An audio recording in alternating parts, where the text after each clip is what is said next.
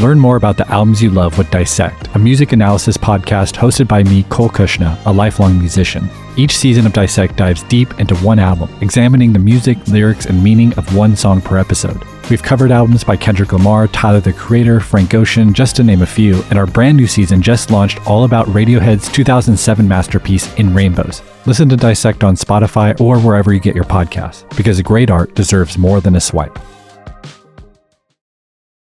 At Walt Disney World Resort, magic is found in spontaneity, the unplanned, the unexpected, an inside joke born in the Haunted Mansion queue, a surprise Stitch sighting in Tomorrowland, watching fireworks from your room. These memories aren't made from predetermined plans, but manifested from simply being present and together in the most magical place. Find your moment at Walt Disney World Resort. This episode is brought to you by Jiffy Lube. Cars can be a big investment, so it's important to take care of them. I once got a car that I started out with 25,000 miles on. I got it to over 200,000 miles because I took care of it. You know how you take care of a car? You take care of the maintenance, the oil, the brakes, all that stuff. And if you don't, you can have a car just completely fall apart. When your car needs maintenance, head to Jiffy Lube. They provide automotive excellence at speed. Get your oil change, brakes checked, tons of other multi-care services. It's all done by expertly trained technicians who actually care about taking care of you and your car. Jiffy Lube, car more. To find coupons and start an instant online estimate, visit jiffylube.com.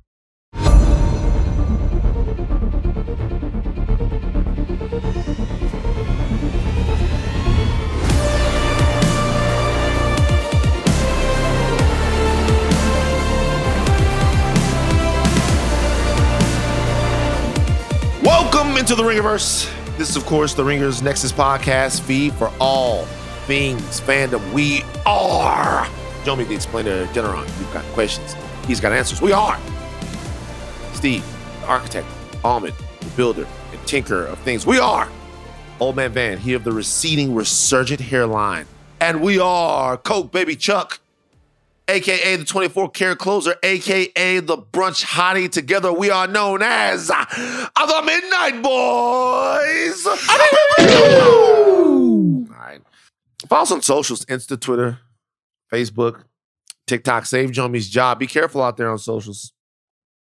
All right. I'm just saying, a lot of stuff out there to bring you down, man. Be careful. Let's move. Protect your peace. I'm just saying, bro. Love to everyone out there. Jomi, give us an update on socials. I've seen you do something interesting here. I've seen you prioritize yourself on socials. I've seen Jomi in a lot of TikToks, a lot of reels. You're kind of using this to propel your own brand. Talk about Jomi all up in the videos. All up in the videos. Out. So this is. I'm really glad you brought this up, man. This is great because not only do when I'm like, hey guys, do you guys want to do videos? In the text thread, I get ghosted, right? And so now, if I don't make the videos, then no one makes the videos. You see what I'm saying? And I have a job to do. You understand? You feel me? Right? I got to make content. So you're not trying to put yourself on, Jomi? No. I got to make content. If nobody else is going to make the content, here I am. You know what I mean? So it's not ideal, but it is what it is. If Jomi gets TikTok famous, he's going to leave us so fucking quick, yo. Like, he's going to just act like you're going to get into a TikTok house and act like you don't fucking know us. Jomi, what TikTokers are you going to be going on the house with? I'm not, no, first of all, I'm not a team player like that, first and foremost. Let me be very clear. I'm going to get a brand deal, I'm going to sign like a couple good brand deals and I'm out of there. Goodbye. Okay. You'll never hear or see from me ever again. Yeah, I know who you're gonna be. You're gonna be with some of those girls doing some of those dances. TikTok is a talking about place, girls. Man. I'm gonna derail this so quickly. How many oysters do you think you would have got through before you had to leave, bro? Look, the oyster situation. The oyster situation. I'm being so serious right now, dude. Third plate, I'm out of there. Like the third plate of oysters, I'm gone. It's such to the point that I have problems believing that's a real story. I watch you suck down one full plate of oysters. When the second one comes, I'm like, Nigga, I know you ain't getting no more oysters. And it's not even about the case. It's not even about the case. Are you kidding me? It's the slurping. I can't, like, the slurping. Like, the sound was gross. The sound was gross. I don't know if y'all have ever been to Atlanta, but ain't no beaches there. Them oysters had to travel, baby. Right. Like, you know what I'm saying? Look. The oysters didn't look that fresh enough to be, like, doing 48. And then by the second crab cake, I'd be like, yo, what are we doing? Bro, no. It's 48 oysters. And then, like, all right, let me get started with my meal. I'd have been like potatoes and all of that stuff. She was going wild. She's got an addiction. She's got a problem. God bless her. Programming reminders. Programming reminders. Okay. On Saturday, Jess Clemens brings you Splash Page with Easter eggs on the latest episode of Loki. Tune in to Splash Page with Jess Clemens. Shout out to her. Monday, Button Mash returns to revisit Insomniac's Spider-Man in anticipation of the sequel, the much ballyhooed Spider-Man sequel. That's got my pre-order today, man. I'm locked in. Wow. Joe, are you excited about it? I'm excited, brother. October 20th hits. Don't hit my line. Don't call me. I am a ghost. Okay. I'm also playing on Monday, Spider-Man 2. House of R will give you their deep dive into Loki. You can also find them doing other stuff over there on the House of R podcast feed. Chuck Wagon's got something to say as well. Yeah. If y'all have ever wondered, Charles works at The Ringer. I feel really bad for whoever has to manage that motherfucker. That sounds terrible. It is, but I want to send a special shout out to Justin Sales because he has a new Ringer podcast coming out. First episode, October 17th, called The Wedding Scammer. Oh my God. So if you've ever been scammed by anybody in the wedding world, if you're into true crime, fucking plug. This is going to be one of the best true crime pods this year, October 17th. Subscribe right now, wherever you get your podcasts. Let me tell you something. Shout out to Justin, who looks like he could play like, you guys ever meet Justin? Justin looks like he could play the tough white guy that is in a group of black guys in the Hood movie. Justin he does. I'll fuck with Justin heavy. I've been in and around the office as Jomi has when Justin's been making this. Y'all, this is going to destroy you guys. This is going to knock your goddamn socks off. Good. It is going to. It's a nuts story. As long as we're talking about people from The Office, I would like to shout out Dan from The Office. Dan from The Ringer came to the house last weekend for football. Steve did not come. Said he was going to come and then didn't come. I had plans. Bullying Steve. Didn't happen. That's not going to happen, Charles. I'm just going to let that ride. Whatever. Okay. Dan came over, and I want to say something real quick. It was me, Dan, and Jomi, and Kalika. Dan is a copy editor over at The Ringer. Very nice guy. Hanging out. Cool. Great guy. Them hot wings was kicking Dan's fucking ass. Oh, no. Yeah. Oh, no. Wait, where'd you get him from? We got him from American Deli. Our new spot, American Deli. Obviously, if you from Atlanta, you know American Deli. We haven't had American Deli. Were the wings really hot, or were they white really? Not really. Good, Damn. though. Real good. They weren't really hot. I got the chili flavored, and then I think we got, because you can get a mild with the lemon flavored, and then I got a regular hot. But they're not super hot. Them wings was whooping Dan. Was he sweating? Brother, he had to take the napkin and wipe his brows, bro. Yeah. And white man come over your house, you didn't get him some like really mild wings. We had regular lemon pepper over there too. We had 4 different flavors, but he was getting his ass kicked. He's like, no, it's hot. I was hot before. I was working out before I came in. I was working out. He was sweating. He also, this guy, keep it all the way real, Dan. You're my guy. You're officially in the crew now that you've been getting made fun of. He made a couple of trips to the bathroom too. Nah. Damn. Wow. They're like, John, man, am I bullshitting? You're not lying. Shout out to Dan Comer, though, Shout out Dan, man. Shout out Dan. Dan, my guy, bro. We had so much fun, man. Football on the weekend over at the Lathan House. Let's get into Loki season 2. We have an MCU spoiler, guys, and that's going to spoil everything that you've seen in the MCU up to this point. Later on, we might even spoil some of your hopes for the Marvels movie. But until then, oh God, we're going to spoil everything you've seen up to this point. Everything from Loki season 1. Steve, give me my spoiler warning. We're getting ready to talk about Loki. You're listening to a reaction podcast. The spoilers are coming. Can't talk about it without you knowing about it. To put you in the know is Chuck Wagon. Gonna give you the Midnight Manifest. Chuck, take it away. This is your Midnight Manifest for Loki Episode 2, Breaking Brad, directed by Dan Blue, written by Eric Martin. Loki and Mobius hunt down X5, who has resumed his old life as Brad Wolf, an actor in a new movie, Zaniac. Brad was sent by Doctor's faction to find Sylvie, but he ends up abandoning his post. Loki, Mobius, and B-15 try to interrogate Brad about Sylvie's whereabouts, but the rogue hunter gets under Mobius' skin, questioning why the analyst isn't curious about the life the TVA took from him. Mobius reveals to Loki that he's afraid his old life was good and will make him reevaluate everything he knows. The duo commiserate over key lime pie and come up with a plan to torture the information out of Brad. Successful, Loki and Mobius take Brad to the McDonald's that Sylvie is working at, but the Loki variant doesn't want anything to do with our Loki. Meanwhile, B-15 and Casey visit Obi, who tells them he's kicked out of the TVA system and the only one who could get him back is He Remains, who is dead, or the rogue AI, Miss Minutes. Back at McDonald's, Mobius learns from Brad that Dox plans to destroy all of the branch timelines. Loki, Mobius, and Sylvie are too late to stop Dox, and the majority of the branch timelines get pruned. Sylvie balks at the TVA's failure and returns to McDonald's, leaving our Loki alone, and that has been your Midnight Manifest for Breaking Brad, Episode 2 of Loki. All right, Loki Season 2, Episode 2. We liked Episode 1. What did we like about Episode 2, Chuck Wagon?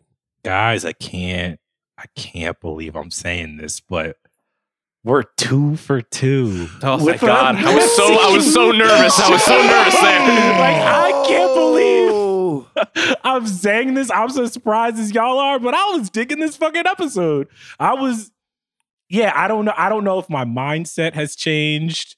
I don't know what's happening, but I really like that this is a workplace comedy. I just think it is so funny. Every single character, they have their moment. This show is so well designed. I wanted to eat that key lime pie. So wait, really quick, before I keep going, was the actual key lime pie nasty? Because did y'all notice Tom Hiddleston wasn't really eating the pie? He was eating. They weren't. That's clearly a fake key lime pie. It's a prop pie, and there's like bits of prop pie. Yeah. Clearly. But there's like a bit of real pie like next to it that you can actually eat. No, Steve. There's no pie there. It's fake pie and whipped cream because he's just licking his spoon. It's just the whipped cream that he's in. The problem is, I mean, like, again, I don't want to get into it, like, but I'm watching it, I'm like, brother, eat the pie. You're just eating the whipped cream. There's a whole bunch of pie there. You're not even touching the pie.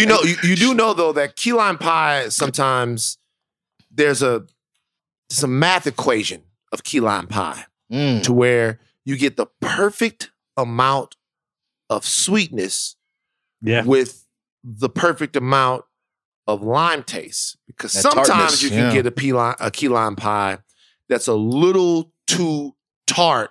Way too rich. And then that ruins it. But you got to have a sweeter key lime pie, and that works. So they might have fucked up the pie. It might have been too tart or too tangy, and Hiddleston was like, fuck all this. I can't. I mean, to be fair, for a pie that was sitting in a box, possibly all day, for several days, that was looking pretty good. Here's the thing. The other thing I wanted to know about is, like, we only see the TV, like, we see the 1% of the TVA who got, like, the good jobs. Can you imagine if you were, like, a variant and your whole life gets fucked so you could just be, like, making key lime pies all day?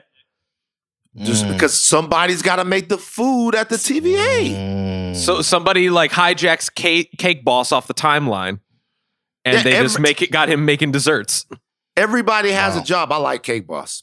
I did like this episode. A couple of interesting things. Number one, obviously, this has a slightly different tone, both visually and I would say beat to beat than Loki season 1. which yes. seemed to be a little bit more wondrous, eclectic, ethereal, shrouded in mystery.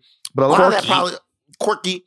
A lot of that also had to do with the fact that we were being introduced into this world where time didn't really work in the conventional way. Almost a new version of the Loki character. We were getting used to all of these variants. It was all very, very avant-garde. We're a little bit used to that now. So I think that the creative team of Loki actually made the right decision by not leaning so much into that and saying, okay, you understand this. Now let's give you a story you can sink your teeth into a little bit more. And I think that that's happening here.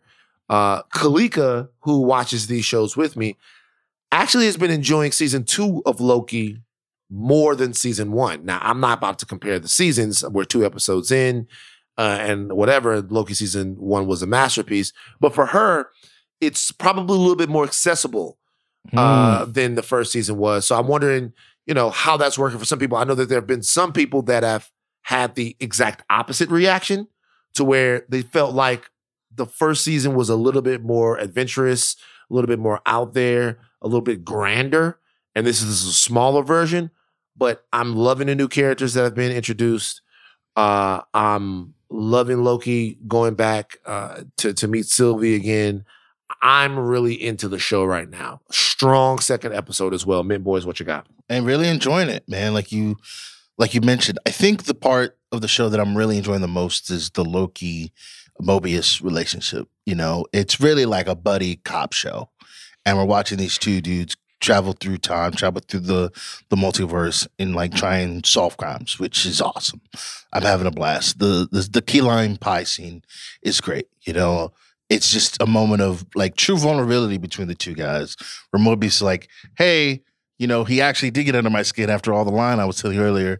Loki's like, hey man, I've been there. I took over New York and, try to take over, try to kill Tony Stark, the whole thing. That's such a great, like, revisionist history of being like, oh, yeah, I just had a little hissy fit and tried to take over Earth. I'm like, no, you were legit beefing with Thor and your dad. And, Can I ask you guys a question? That doesn't bother you when they do stuff like that? I know that I keep going back to this well. That doesn't bother you when they do stuff like that? I know it's common. So here's the thing about the comic books that to me still doesn't translate over into the movies and the television shows.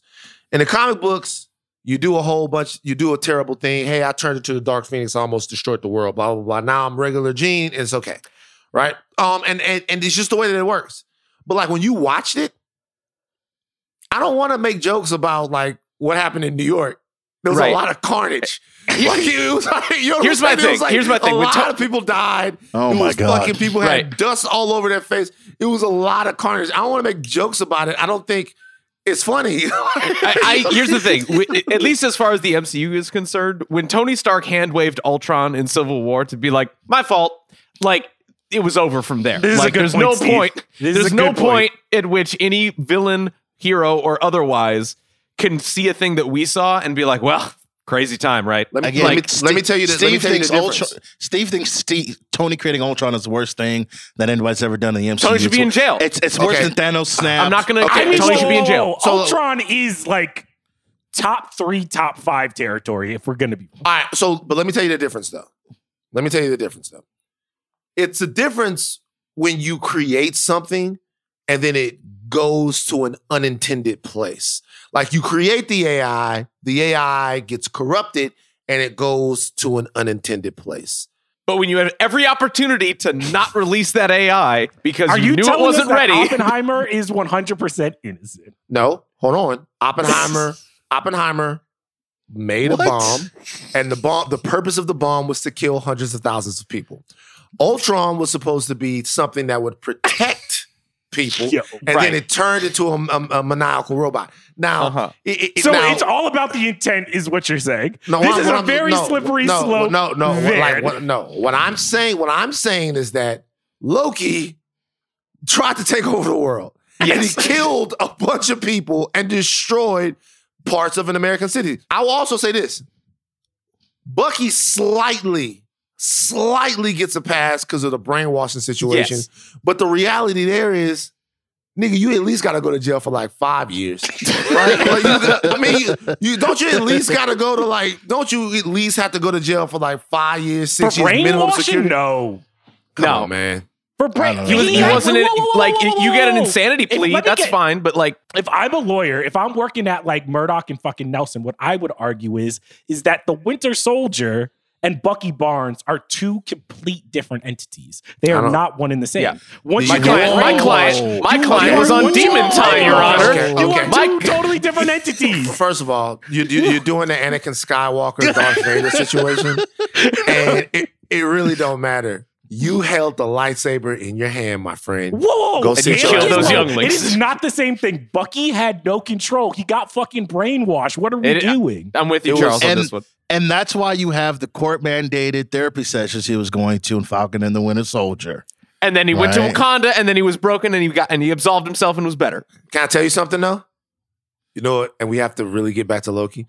But can I tell you something? You know what cuts against that for Bucky? He didn't kill Steve. Man. He was never ordered to kill Steve.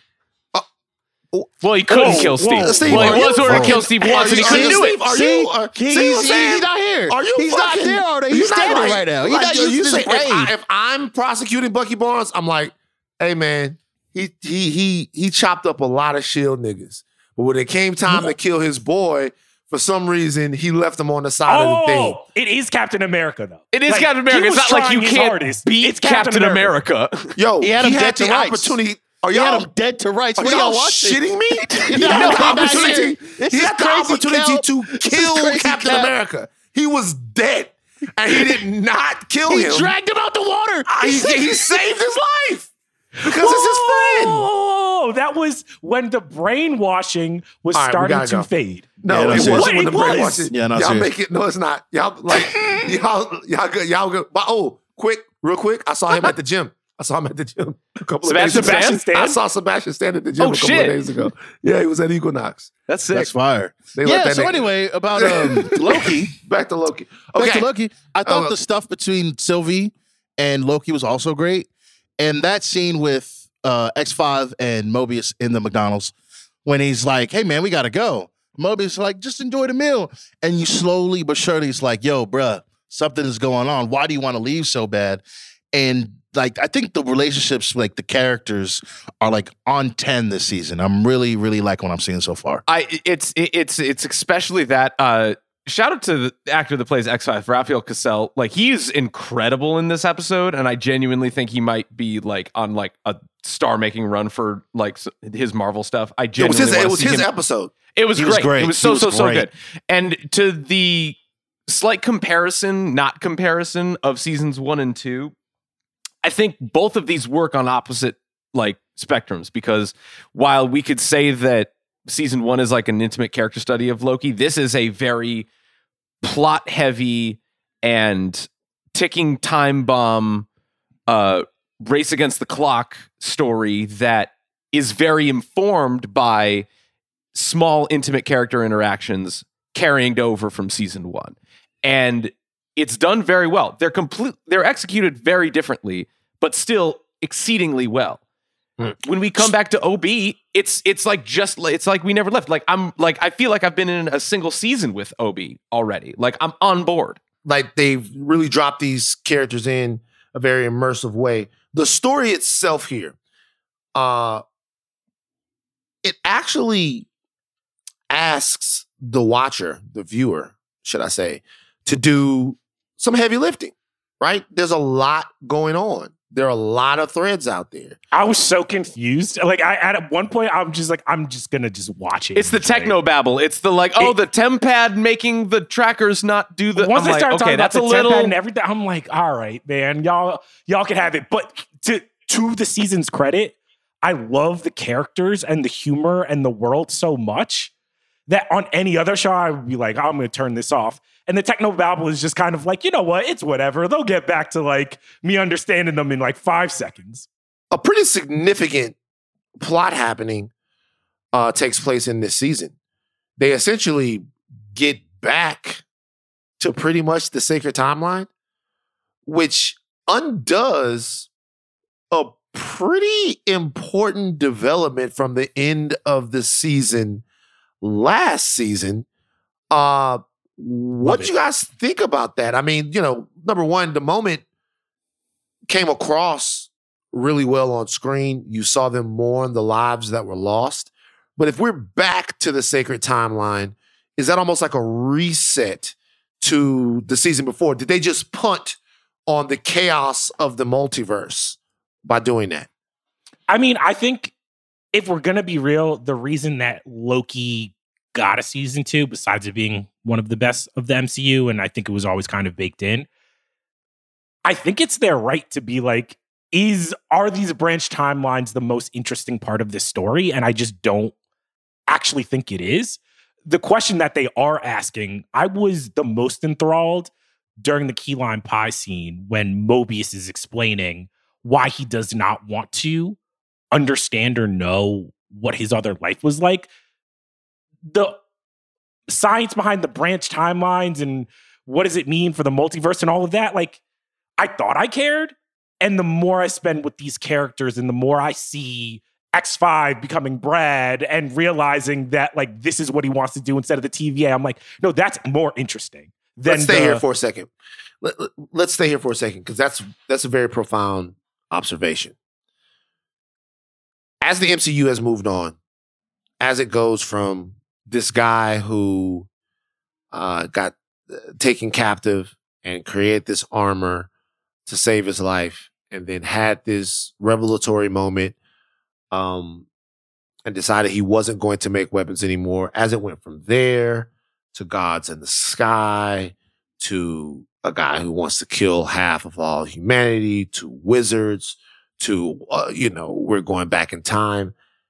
As it's gone forward, it's been difficult, in my opinion, for the MCU to get us interested in characters that they're adding to the saga. We spend a lot of time with those last characters, but it's almost like diminishing returns of how much we care about some of these characters. Like, we care about Doctor Strange, right? He got in at the right point, but not nearly as much as we cared about some of the other OG Avengers, and some people are like in and around him, right? This show is taking the high, lofty aspirations that have evolved from the beginning of Marvel and kind of putting them in the back seat to doing something that all great media, cinema, content has to do, which is making us love the people on the screen. It's not about the 10 rings. It's not about the Celestials. It's not about any of that stuff. You love OB. Brad is cool. Sylvie is a character that you're like, I want to see her happy.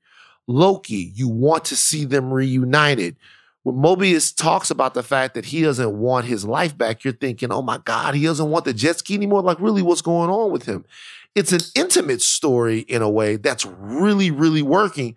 Charles, is this a new blueprint for the MCU? I mean, not necessarily new, they've already done it, but do you feel like this show is almost giving them an idea of how they should, like, approach these things moving forward? Maybe they got a little bit too big for their britches. I mean, I hope so. Like, I hope that they take the right lesson, which is exactly what you've laid out, which is these stakes, these more human and intimate stakes that are relatable, will make us love these characters way more than just, hey, this character needs to get to this character to do this thing with this MacGuffin.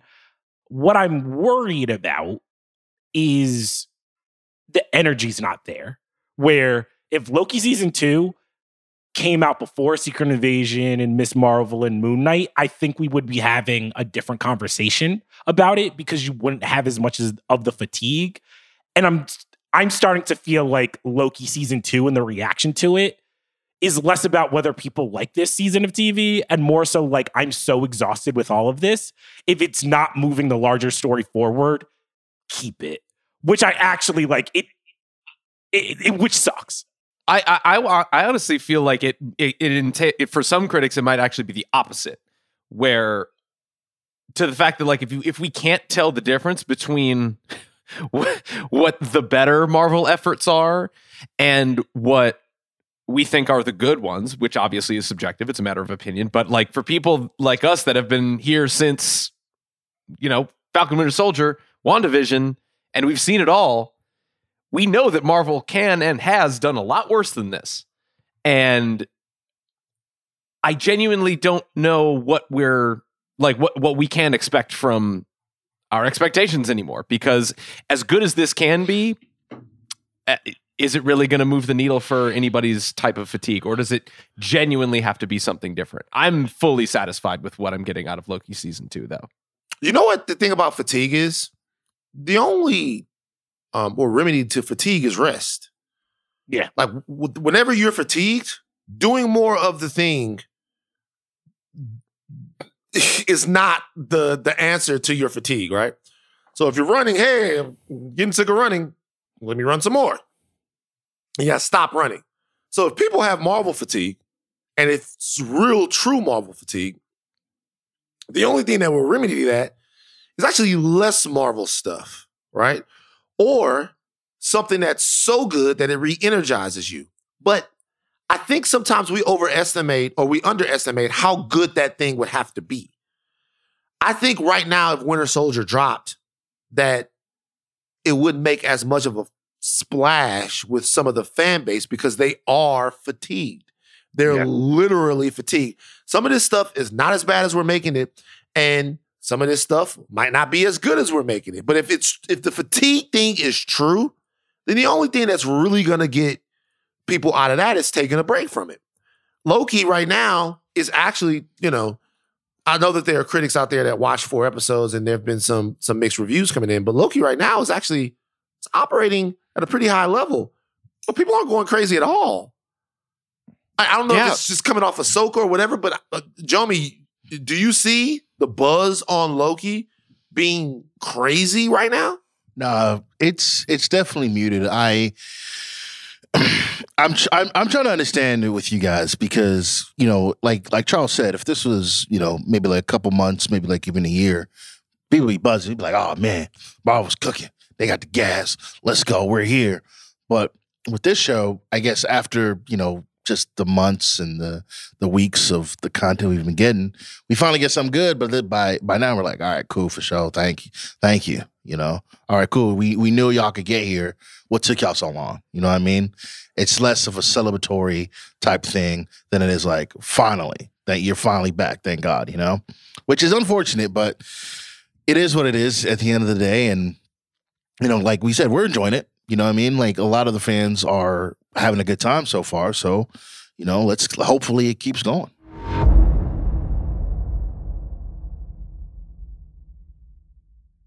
This episode is brought to you by Cars.com. When you add your car to your garage on Cars.com, you'll unlock access to real-time insights into how much your car is worth. Plus, view its historical and projected value to decide when to sell.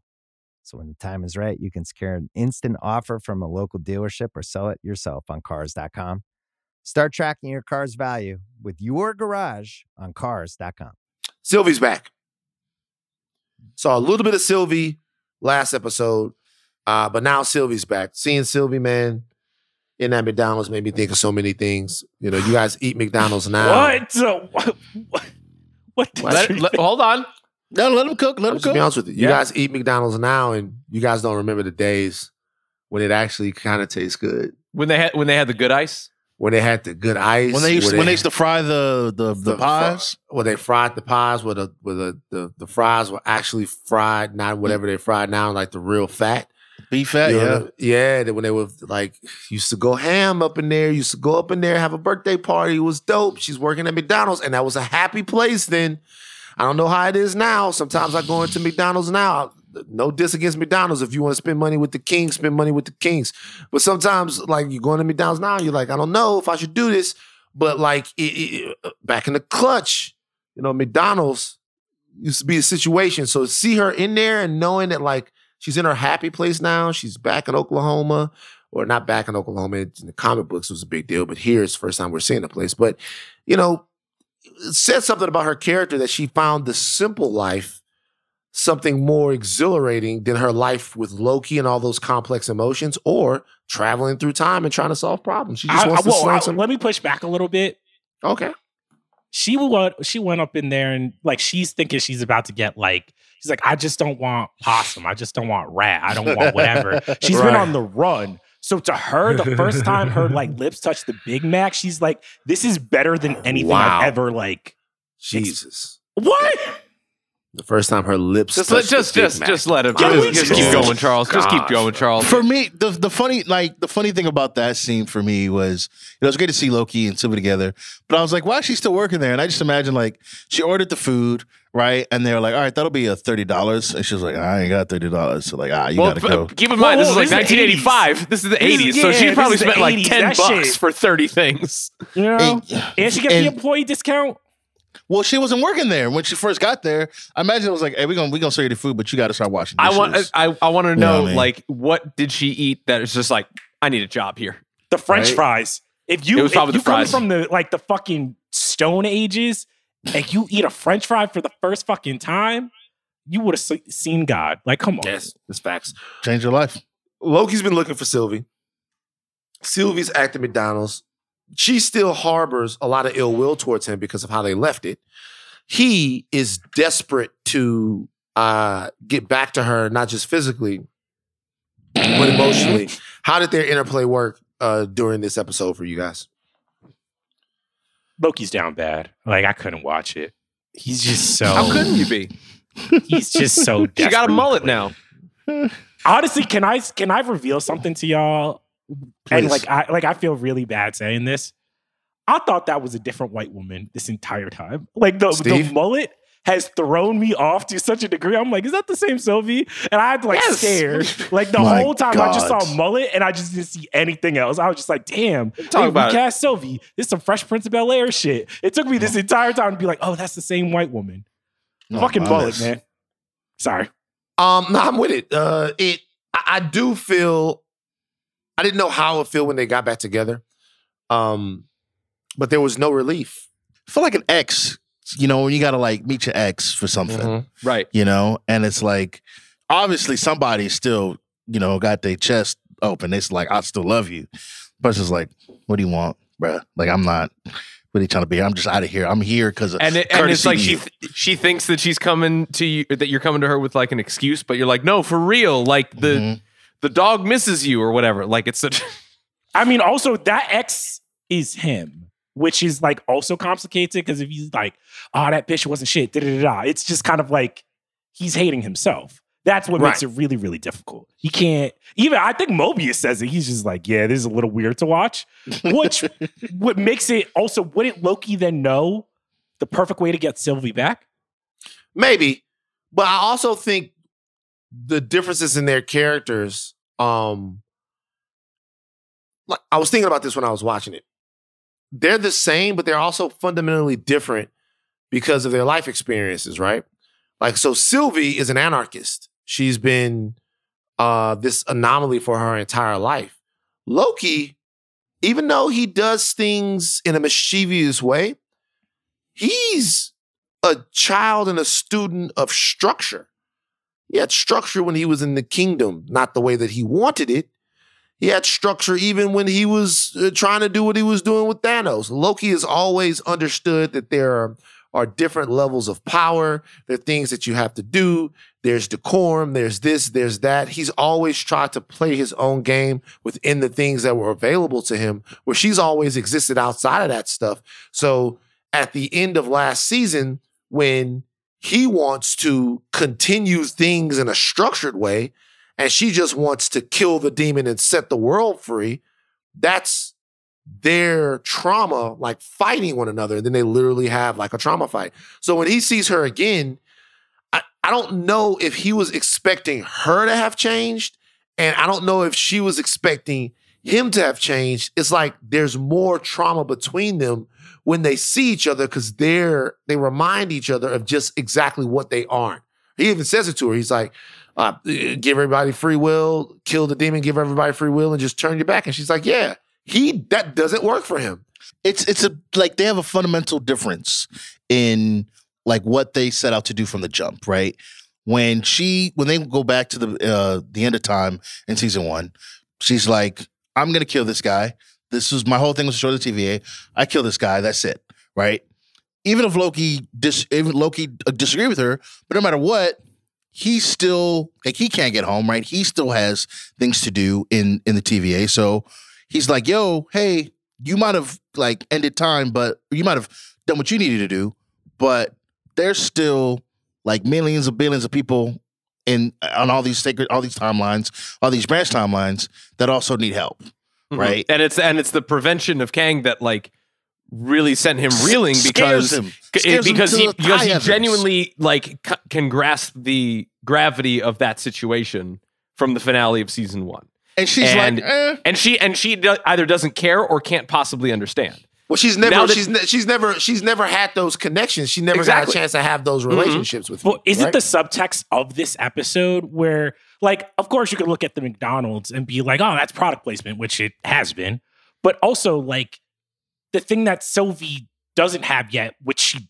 now does, is what Loki got in season 1. The TVA gave him a certain type of structure that McDonald's is. Like, that's why she cares, in my opinion, about all of these branch timelines getting destroyed. It's why she goes back to this place. She finally has a place where people accept her, like the little manager. Absolutely. Like she finally has that thing that even though it's not on the grand scale of saving time, this obviously makes her happy. It gives her something to get up in the day. And we're like, oh, it's McDonald's. But like watching this episode, I'm like, oh, she's where season 1 Loki was. She finally found a place where she fits. Right. Remember at the end of the cutscene when we first see her, well, second time we saw her earlier in the episode, when he asks her what she wants and she looks around and what she sees are people living their lives and interacting with each other. And then she says, I want everything.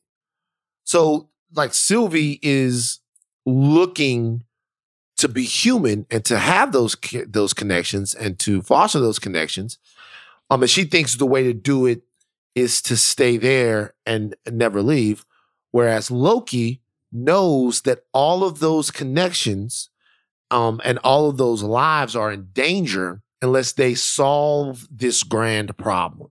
Because remember, he's been tasked with solving grand problems or creating grand problems for his whole life. You have this big complex Loki, this Loki that wants to be a little bit more simple. That's why when they come together and they get cracking again, like the through line between those two characters is still the thing that grounds the show. Even though my man X5 man, Brad Wolf man he put up some numbers in this motherfucker, bro. Dog. He put up some numbers in this motherfucker. It is duffel bag. First interrogation scene. Let's just go to that because I think that was incredible. His like the utmost confidence around everybody in that room. And it's not even so much that he has leverage or power over them. It's more of the fact that like he has moral superiority over all of them. Like he knows that he's in the right, so he wouldn't ever stoop so low as to helping them.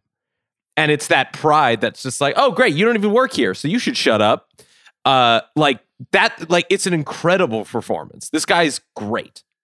I mean, he was a dick, but he wasn't wrong. Like, the way he was talking, I was just like, all right, like, you're an asshole, but technically there's no, like, if we're being real, why the fuck should he listen to any of them? These are not his bosses. Like, they are like, they've just kidnapped him, and they're just like, hey, you should still follow the rules of this organization. Hey, whatever, you're not my mom, who I was almost kissing in the last episode. Wait, hold on. Hold on 1 second. So, Charles likes him because although he's a dick, he wasn't wrong. Reminds me of somebody I know. Yo! Wow. What is it with you today? What the fuck did I do? You just mad. You just mad. Nah, I'm not mad. I'm taking up for my people. Taking up for my people. You know who reached out who reached out earlier to get at Charles. I'm not gonna bring it up. There's some people out there that's not happy with Charles. I'm taking up for my people. You know, Charles Charles pissing off some pretty important people in music. That's all I'm gonna say. Yo, man, fuck out of here. I ain't scared of nobody. Anyway, continue. So he did bar him up, though. He did bar him up. He was like, He yo, did. He definitely did. you a villain. Look at you, my boy. Like, I know your background. I'm familiar with your game. Who you talking? Talking about the mother? Stepped over the line. You can't do that. You can't do that. You know what I mean? Like, that's just a little... that's why Loki had a lot of fun, you know. Are you guys doing that thing? joking? He kind of... You can't... These characters kidnapped this man. They didn't got no jurisdiction, no fucking nothing. They kidnap him and then they essentially, temporarily waterboard him. Like, I don't know. If First of you know all, what I'm saying? Like, at a certain point, I was just like, dog, like, are are these the heroes? Am I a sicko for thinking that Disney's still rocking the kid gloves with that scene? I was like, you could break like one bone in that box. Well, like, come on. Steve, what kind of yeah. You've been watching too much Gen V. Give me much Gen That's V, fair. brother. I haven't watched a lot of Gen V. Nah, you want fucking Loki to be a fucking lioness, special ops lioness? Oh, don't get People me are started going about nuts in that show. I got That a show, lioness. they fucking- Wow. Yeah. Hey, you know what we need? We need the Logan Roy drop. We need the. Are you a sicko? I want that drop. We need that drop. Let's ask Steve. How would you have liked them to torture my man? Great question. Well, no, Chuck. it's not that. I just like No, I felt like don't Loki back was away, about don't to go back a away. little He bit brought this farther. to the table. What would have been the best way to torture information out of this man? I don't know. Bring in that Dr. Seuss vacuum that makes a giant cube is pretty cool. Like Yeah. I'm not gonna lie. I would just start like fucking. What do they call it when they like use the little bat like cattle prod to get him at a time? Could you just do that to like one finger? You know That's what I'm I would like. Just like prune like I would fingers. just like and prune stuff. one finger after another and be like, I could keep going all fucking day. Oh my god! And parts of him show up back on the timeline. Yeah, I think y'all trying to kill this motherfucker. Steve, Yeah. Steve like torture. Steve, are you the Gimp from Pulp Fiction? Do y'all imagine Steve in that costume? That's not what. We That's should have tuned into what? the live show. Right, the Gimp from what's wrong? Like, oh, you going, bruh, Steve, if you pop up like the Gimp from Pulp Fiction. He has to that'd be do it so now, funny, bro. bro. I'm giving that a tuck. I'm not going to tell. So if you pop up from the Gimp, Ben Lindbergh could be Zed. Like Ben Lindbergh could be Zed. Do we have another white boy? We don't have another white boy, do we? So Ben Lindbergh could be Zed. You could be the Gimp, and then Jomi could be the other guy that was watching. No. Stop writing the live show before it happens, Van. I'm gonna decline that invitation. Appreciate it. So, you know, I enjoyed the interrogation scene because once again, it's putting somebody through something that we haven't really seen before. If there was a weak part of the episode, and to me, if there's a weak part of the Loki show, it's the action. Yeah. At the end of the episode, that action scene, it's not bad enough for it to be a real nitpick. But if you had to nitpick, and we have to, the action there isn't necessarily something that's very thrilling. You know, It's the only thing that feels forced about the show. Like you're just throwing like Hadouken fireballs at people while you're trying to shut the thing down. And like I get it. Like that's like the equivalent of like a rogue cell of the TVA just bombing timelines. Although I will say this, it was cool to see Loki back in his full-on magic bag again. In the beginning, yes. in the beginning. Top of the episode, yeah. That was great. Top The of the top of the episode. episode's action was excellent because it was just a foot chase, and then he just like projected like a million copies out into the world, and then the shadows got horns and grabbed him. Like that's cool. That's they great. gotta tell me what Loki can do because I always be confused because I'm just like, how yada powerful- yada magic. How powerful is he now? I mean, he's pretty powerful. Like, how He's a powerful god. is his magic now? He's a god. I mean, this is something that you kind of just got to let go of. Right? Oh, no. I'm not mad at it. I just really was wondering. Like, this episode, I'm like, what can he still do? Because it's like Loki is an Asgardian. So technically, he should be picking these motherfuckers up and throwing them across the, it's like, Yeah. But so that's kind of something that they he doesn't even use the magic that much that I can remember in season 1. So seeing him use his magic and do all of that stuff was actually kind of awesome for me because there's a lot of kicking and punching and all kinds of stuff going on there. So, it was dope. It was dope. Fantastic. Look, episode really worked. Miss Minutes, Renslayer. What's going on? What's going to happen? OB's got a whole big job back at the TVA, Steve. I mean, spoilers for the trailer that would have come out for Loki season 2. We will be seeing Ravonna in some sort of like Victor Timely timeline and like what looks like sort of like 1800s sort of turn of the century type of garb. We're going to be tracking her down for sure. I'm interested to see what the concept of Miss Minutes is and how the show attempts to illustrate it. The show has said she's an AI, but Miss Minutes herself has also said that like I'm a bit more than that. And I like the idea that somehow the beginnings of Miss Minutes or some sort of like early form of Miss Minutes has been like invented by Victor Timely or Ravonna, and that there's this like idea of like a cyclical loop that we're all on, and how she's tied into Kang with all of this is going to be very fascinating. What would y'all do if Miss Minutes was like out there fucking White Vision? Like that's where like White Vision has been. Jesus Christ! Now, how did you get from where did there? that come from? Where did you Steve pull was that like, from? when he reminded me that she was like, I'm something White more. Vision? I'm just like, what if she just like has like a whole Miss Minutes body? And She's White a Vision clock, is just, Charles. What in the world? so she can't have genitalia? I'm gonna be honest with you. That really did come out of nowhere, Charles. That's what I was thinking the entire time she was talking. You, Charles, It's absolutely no one.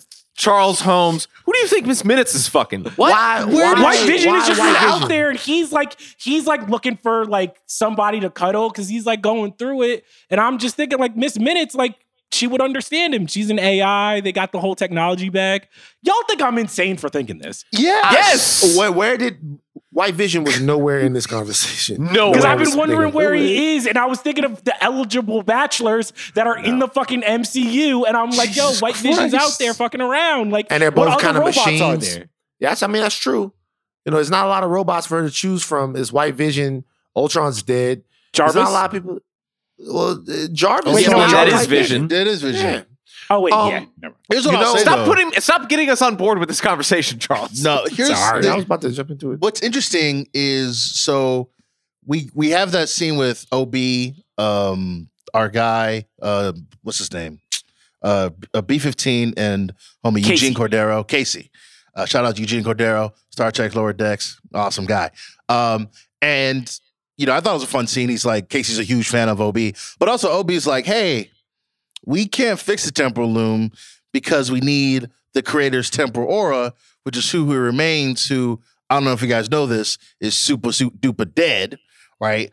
And so we need Miss Minutes is going to have to override the lock, right? Mm-hmm. So do you guys think when they're going, are they actually going after Ravonna Renslayer? Is like, hey. They have to. They have to Yeah, find. it's the only is it- lead. Yeah. But I'm saying, but she is, do they go after her and like come back and like, hey, we need, like, they need Miss Minutes, right? They also like, they need her have too. to compel them, or either maybe they go to an earlier version and get a different version of I'm not sure, but they've set it up to where now that has to carry the narrative of the show for the next episode or two, or something. That's going to be the thing. I only asked because Casey was like Miss Minutes, like Ravonna got help from Miss Minutes. So Right. like they're clearly in tandem. So just like, do you like, is it a twofer? Or you just like, we get one, we keep it pushing? Is my Or maybe question. you get one and compel one to help you with the other one, or vice Maybe, versa, yeah. or whatever. I will say this. I feel like in the casting of Jonathan Majors as Kang and all of his variants, the only thing they really didn't think about was Victor Timely. Because let's say it's like, I don't know, 1902, right? And this black guy, right? well, just listen. This black guy says, I'm the smartest guy in this town and I've invented a time machine. Oh, you say you're inventing a time machine, boy? Huh? That's good to hear, nigga. We gotta stop recording this late. We gotta stop. That's good to hear, nigga. why don't you take your time machine and then ass back there and get me a sandwich? Like, it's not going to, when I saw that, I was thinking, they wasn't trying to hear no science from, I mean, he might be able to invent like Madam C.J. Walker what if invented some stuff. On this branch timeline, what if there was no slavery? Good, maybe not. I mean, a lot of shit would change. We got to see. And that's why if there was no slavery and we was just here chilling, Victor Tomlin got to think of us. Forget about you and Vona Renslayer, bro. Think we could be balling, man. It would be so dope. We would own like 4 Wait, didn't we have NFL this teams. conversation like at the end of Loki season 1 where they're like, Maybe. what is the like? Why was he keeping the sacred timeline like that? Yeah. Why you don't want us to have it again, Steve? Does it threaten I you didn't say to take that. it? Wow. You don't want to say, oh, didn't we already talk about this? No, we already talked about it. Slavery not in I saw memes. Yeah, No, Steve. mamas. Okay, I'm just saying. Yes, we don't have to talk about that, guys. We know how things really went. Ha ha. To the victor goes the spoils. That's not what I said at all. That's not what I said at all. Yo, you're just lying. Can y'all be nice to Steve for one fucking episode? God, Nah, I can't. That was a spot on impression to me. Jesus I was just like, Christ. Yeah, it's gonna be great. Did we miss anything? I don't feel like we did. Nah, we got everything. We got everything. Great momentum for the show. We're in a great spot. We're back to a semi unbranched timeline, which probably will simplify the narrative a little bit. I will say this. I do think that a lot of people watching the show, that's going to be a controversial decision to have pruned all those timelines like that. A lot of people are going to be like, why'd they do that? They kind of took the easy way out. It'll be interesting to see what people think.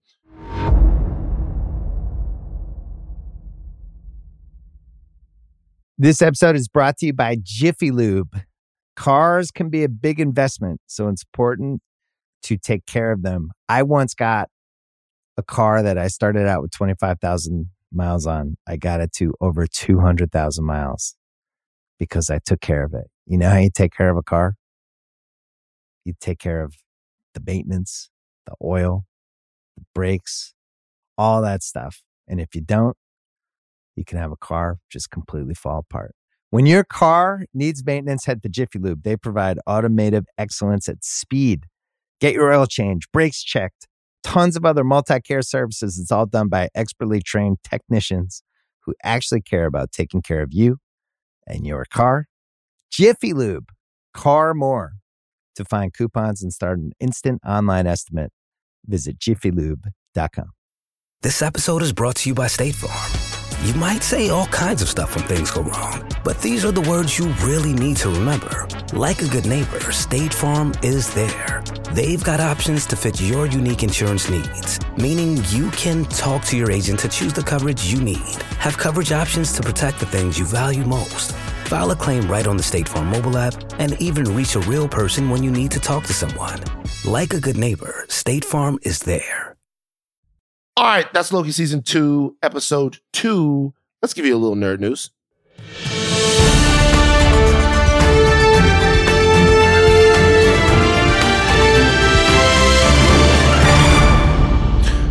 Chuck, go ahead and take this away. I know this tickles your fancy a little bit.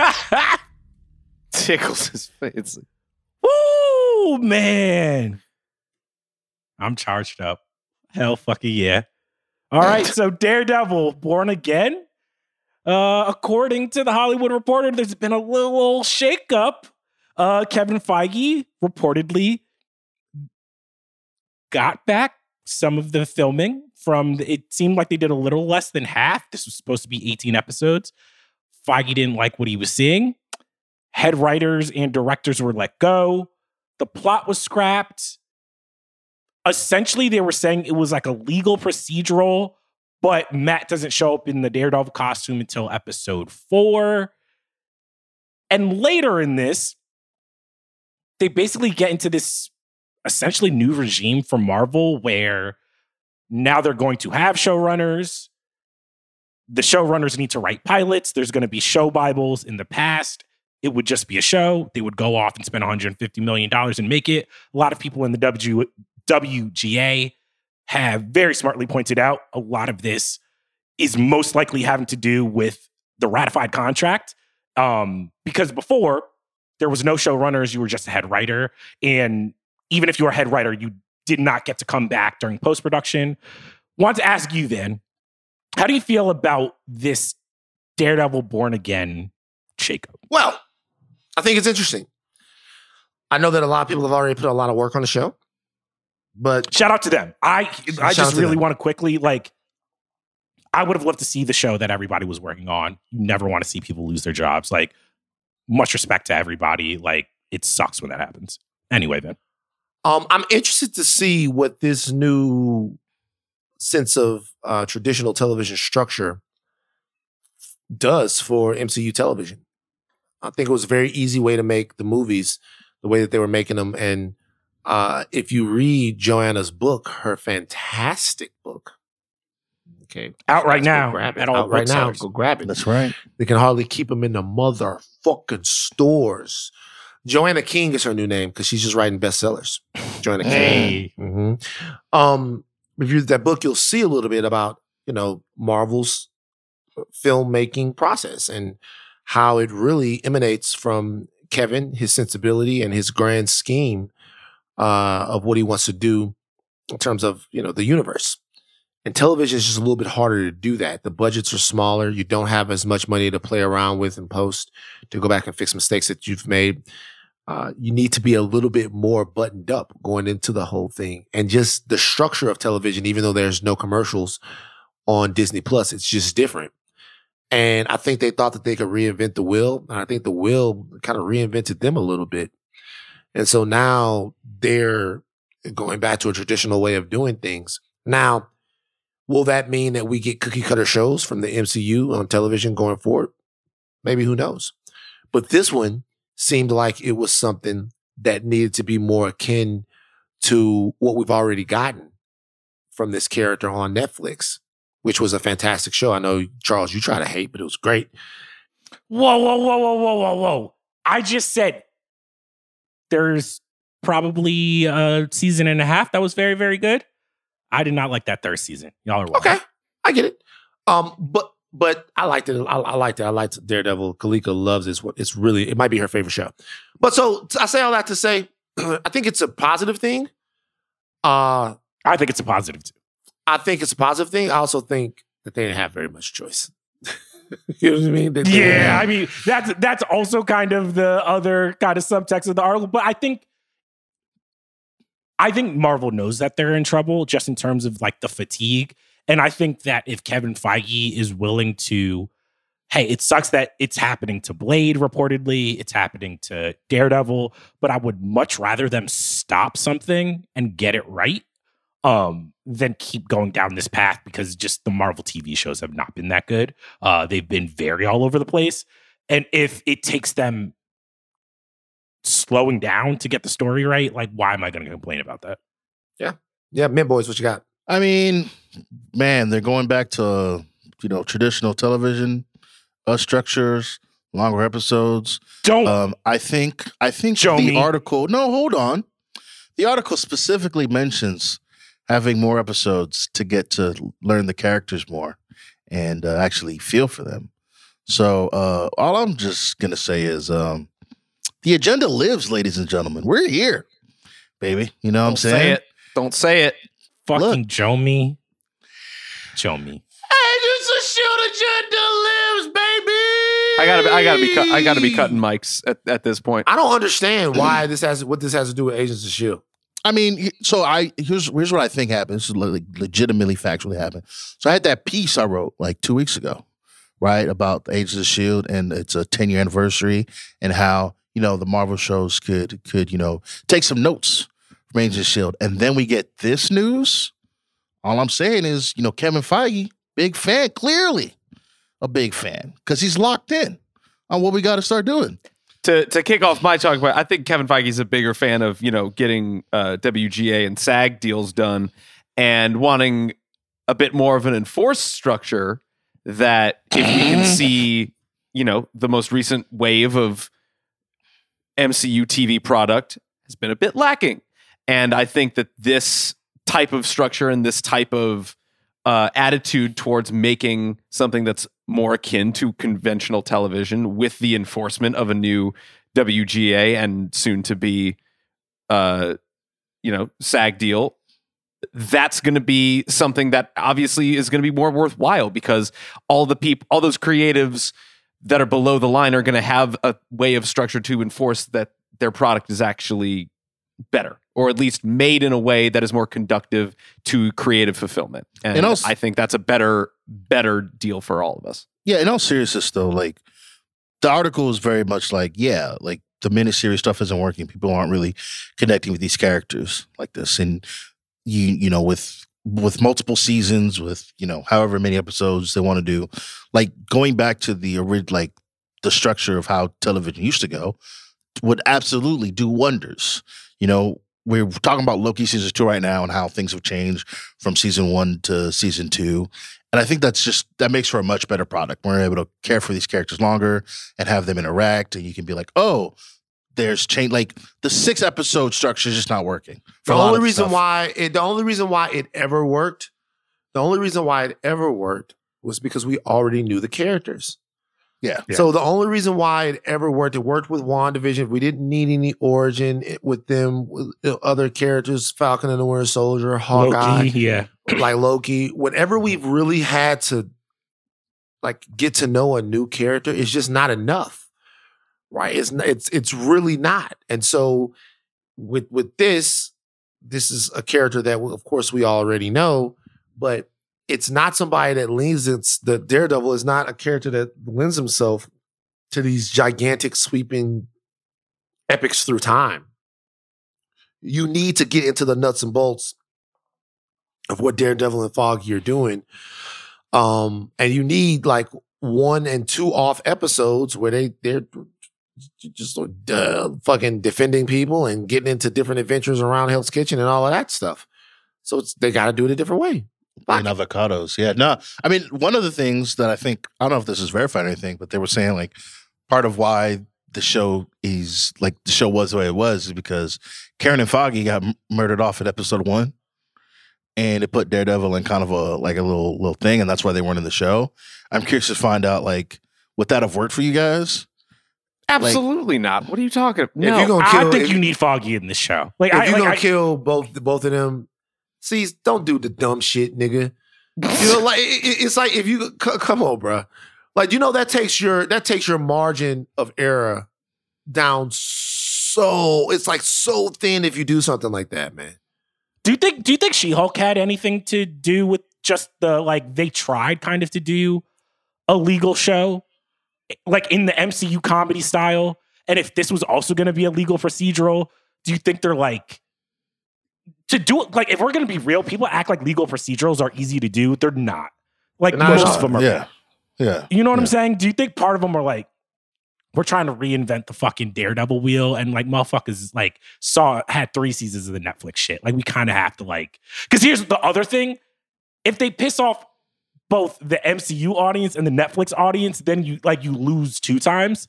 And I think that might be also something that they thought the MCU brand could kind of carry them over that hump. I mean, look, it's clear that structure wasn't working that well in the past because, the wheels are kind of falling off a little bit, Loki notwithstanding, with a couple of the things that Marvel has been putting out.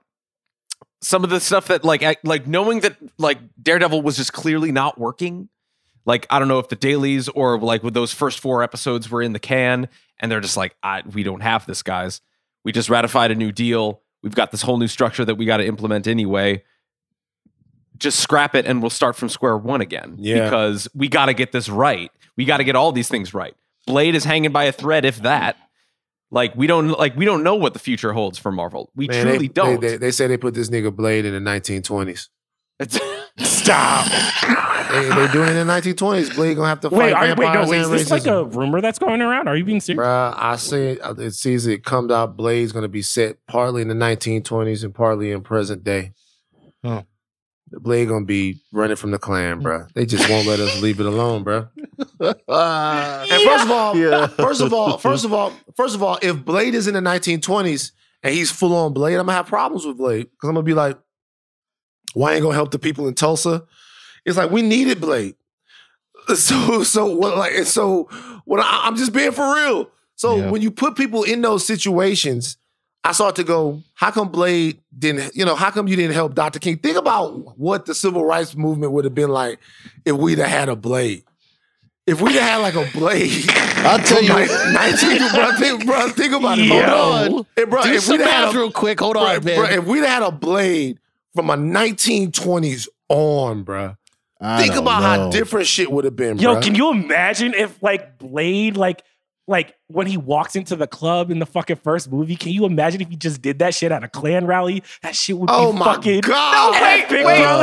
Wait. I'd be jumping out of my seat in the theater like, hell fucking yeah, let's go, Blade. Kill him all. What if the music, so it's like the music that they're playing at the Blood Rave is like the Charleston or whatever then? Okay, I'm glad you can. Okay, it's good. What? I was wondering where you were going to go. Oh. You thought I was saying something crazy? I'm not sure I didn't know what was going to happen. It was good. It worked out. Can we please go to the next Nerd News? I just kind of feel like if Blade was if Blade was in there and doing his thing, I kind of feel like white people would have been a little harder. And be like, I don't know. They got this. They got this boy out here. All you need, look, we got to move to the Marvels, but look, all you need is a couple stories of a nigga with a sword who can jump over a skyscraper. That's because they never know which one. You know what I mean? Like it's like all you need is a couple swords. They don't know which one. They just gonna be like, honestly, it'd also be so like. Can you imagine if like Blade started going to all the plantations and just give all the slaves the same haircut? He gives them all sunglasses. He's just you never know. You have no clue. You know what I'm saying? They'd be like, damn, we don't know who is Blade. Don't know who Blade. You never know when you might get fucked over. Like Blade to jump over there. Okay, let's go. All right, the Marvels is tracking for a $50 or $75 million domestic opening. According to Box Office Pro, yes. According to Box Office Pro. You shared this with us in the group chat. Van, you're the closest to Hollywood of all of us. Can you tell the viewers what this means? This means that nobody's fucking with the movie. That means that they've analyzed a bunch of different metrics. And you guys, I can tell you something. These numbers are very rarely wrong. And I'll tell you something. 75 would be embarrassing. 50 would be an abject disaster. Do you understand what I'm saying? Like 75 would be embarrassing for the sequel to the movie that made $1 billion, albeit in a different time. To have a $75 million opening when it's a sequel, that's embarrassing. Between $50 and $60 million, people lose their jobs over that type of shit. 50 for that movie? That's a huge stinker. I'd be surprised if they were wrong, but Marvel's got to be hoping that they're wrong. Or if not, and it's influenced by a lot of things, these stars aren't allowed to promote these to promote these movies. You're not going to see a ton of Brie Larson around, or the other co-stars of the movie promoting it out there. So there's probably a lot of things that are going into this, but this would be a $50 million opening would be the single greatest failure that Marvel has had. Can you guys guess what the budget was? I'm on Forbes now for the Marvels. I'm gonna say probably two plus reshoots.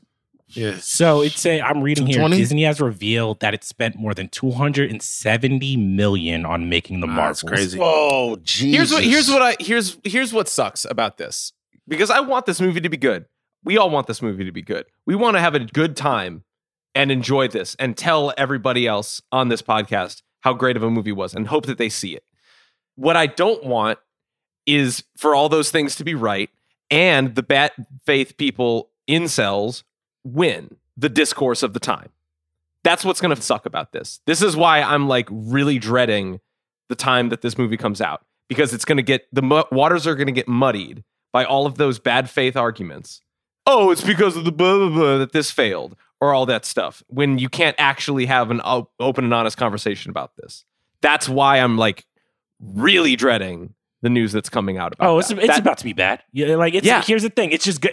It is. I hate to say it, but seeing that tracking, if it does, I desperately don't want it to be true. I don't want it to be true. I do not want to have to live through it, but it is going to be very incelly on the interwebs if this thing does not do well. I mean, this is my other question. I think I can already see at Disney, they're like, well, with all of the strikes, no one can promote it. This is very star dependent. We can't get 3 of our stars out there. Do we even think that this would have been tracking better if they could have had the actors promoting it? Because I think it would make more money. I don't know if it would make a potential 75 million grosser a 150 million grosser. Like this is more. I mean, it's a factor for sure. It's a factor, but I don't think it's the main factor. It's not a main factor. I don't know if there's a ton. It's not a factor though. I don't know if there's a ton of interest for the movie, and I don't know if there is the same cachet for Marvel that there used to be, to where it's like, oh, it's a Marvel movie. That means it's going to be a bona fide hit. Mm-hmm. This is a sequel. So you think that if the original had done its job, and if the characters that are in this movie that come from other properties like WandaVision and Ms. Marvel, if they had really resonated with audiences, that you wouldn't have this happening. But the inability to promote the film in a traditional way cannot be underestimated here. It is a part of it. To what degree? Who knows? But that's another thing, right? There's a convergence of things that is happening. There's Marvel fatigue. There's the strike. It's all together here. Yeah. There's it's also when this movie comes out, because it wasn't supposed to be coming out now. This movie was supposed. When was the original July. date? Yeah, this was supposed to had been out. I think that's also like the fatigue was bad in July. The fatigue in November, and I'm talking about nerd fatigue. I don't think Ahsoka helped it. I think the Star Wars MCU crossover is real. And I just think fatigue for these big IP movies in general is at an all-time high. So I think them pushing it back might have done a disservice. Yeah. It's unfortunate, man. Like, I think, we'll see, movies going to come out, whether it's good or bad or whatever. We'll see. We'll still have to see. But yeah, this is disappointing because you obviously, you want to see, just want good Marvel content. You want good Marvel content, but damn. And All right, you guys, that's a wrap. Follow us on socials: Insta, Twitter, Facebook, TikTok. Coming up on the feed Saturday, Jess Clemens brings you splash page Easter eggs on the latest episode of Loki. Make sure you check out Jess. Monday, Bud Masher's back. They're going to revisit Insomniac's Spider-Man in anticipation for the sequel. Jomi can't wait for the sequel. The sequel. They cannot. Also on Monday, House of R will be giving you their deep dive on Loki. You can find that on the House of R feed. And we want to thank you guys because the Ringiverse show is sold out, Daddy. Yeah. Hell yeah. Sold out. It's sold out. We're going on the stage. We're going out there. We're going to come out there and do like the, I don't know, we're going to do the jitterbug. We're going to do Steve wants us to do the Charleston. Oh, so he was talking about the Charleston while blood rains down from the stage. Blood rains down. Jesus. But yeah, we're very excited about that. The full House of Ringerverse people are going to be there. I'm talking about my friend Joe, Mal, all the Midnight Boys, Button Mashers, Splash Pagers, Ben, Jess. We're all there. Everyone's there. The Men Boys, Smack. Everyone's there. Can't wait to see you guys. All right, we're done. Our producer is Steve, the Architect Allman, and Jomi. Dinner on his own socials. # Sleep Lord Jomi. Ooh, that's Jomi. Additional production from Arjuna Ramgopal. Charles, take us out. 48 oysters are crazy. Can the Marvels be saved? And if King traveled back in time, he'd see Blade freeing the slaves.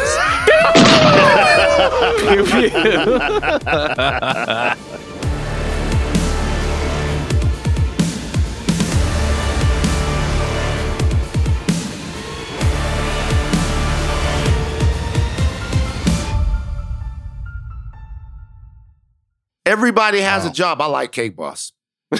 That was good television for a long time. I was like Cake Boss. I was locked with the Cake Boss. I ain't never been to Hoboken, but I was like, maybe. So my thing with the Cake Boss was that the Cake Boss would make these cakes, and they were almost inedible at how extravagant they were. Yeah. We're gonna put this guy's whole little league team out of fondant on the cake. I'll be like, the Pimp My Rider cakes. Yeah. It's like this isn't a practical cake. Anyway.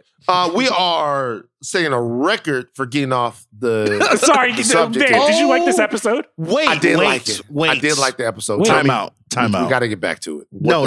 I'm so sorry. So you brought up Cake Boss. Okay. Don't Google what happened to Cake Boss. I know what happened. Oh, we already know what happened to Cake Boss. What happened to Cake Boss? I'm just finding this out. We don't need to talk about what happened to Cake Boss. We don't need to talk about what happened to Cake Boss. Cake Boss star Buddy Velastro's long journey to recovery is almost complete after his hand was repeatedly impaled in a freak bowling accident 3 years ago. Yeah. I did not know this. Yeah, fucked up. It happens. Damn, fucking up my night, Jomi. God damn. It's like make cakes, man. Tough. It's a Who do you tough think racket. you are? I am. Hey, praying for you, buddy, man. Hope you get better. Shout out to you, buddy. I did like this episode.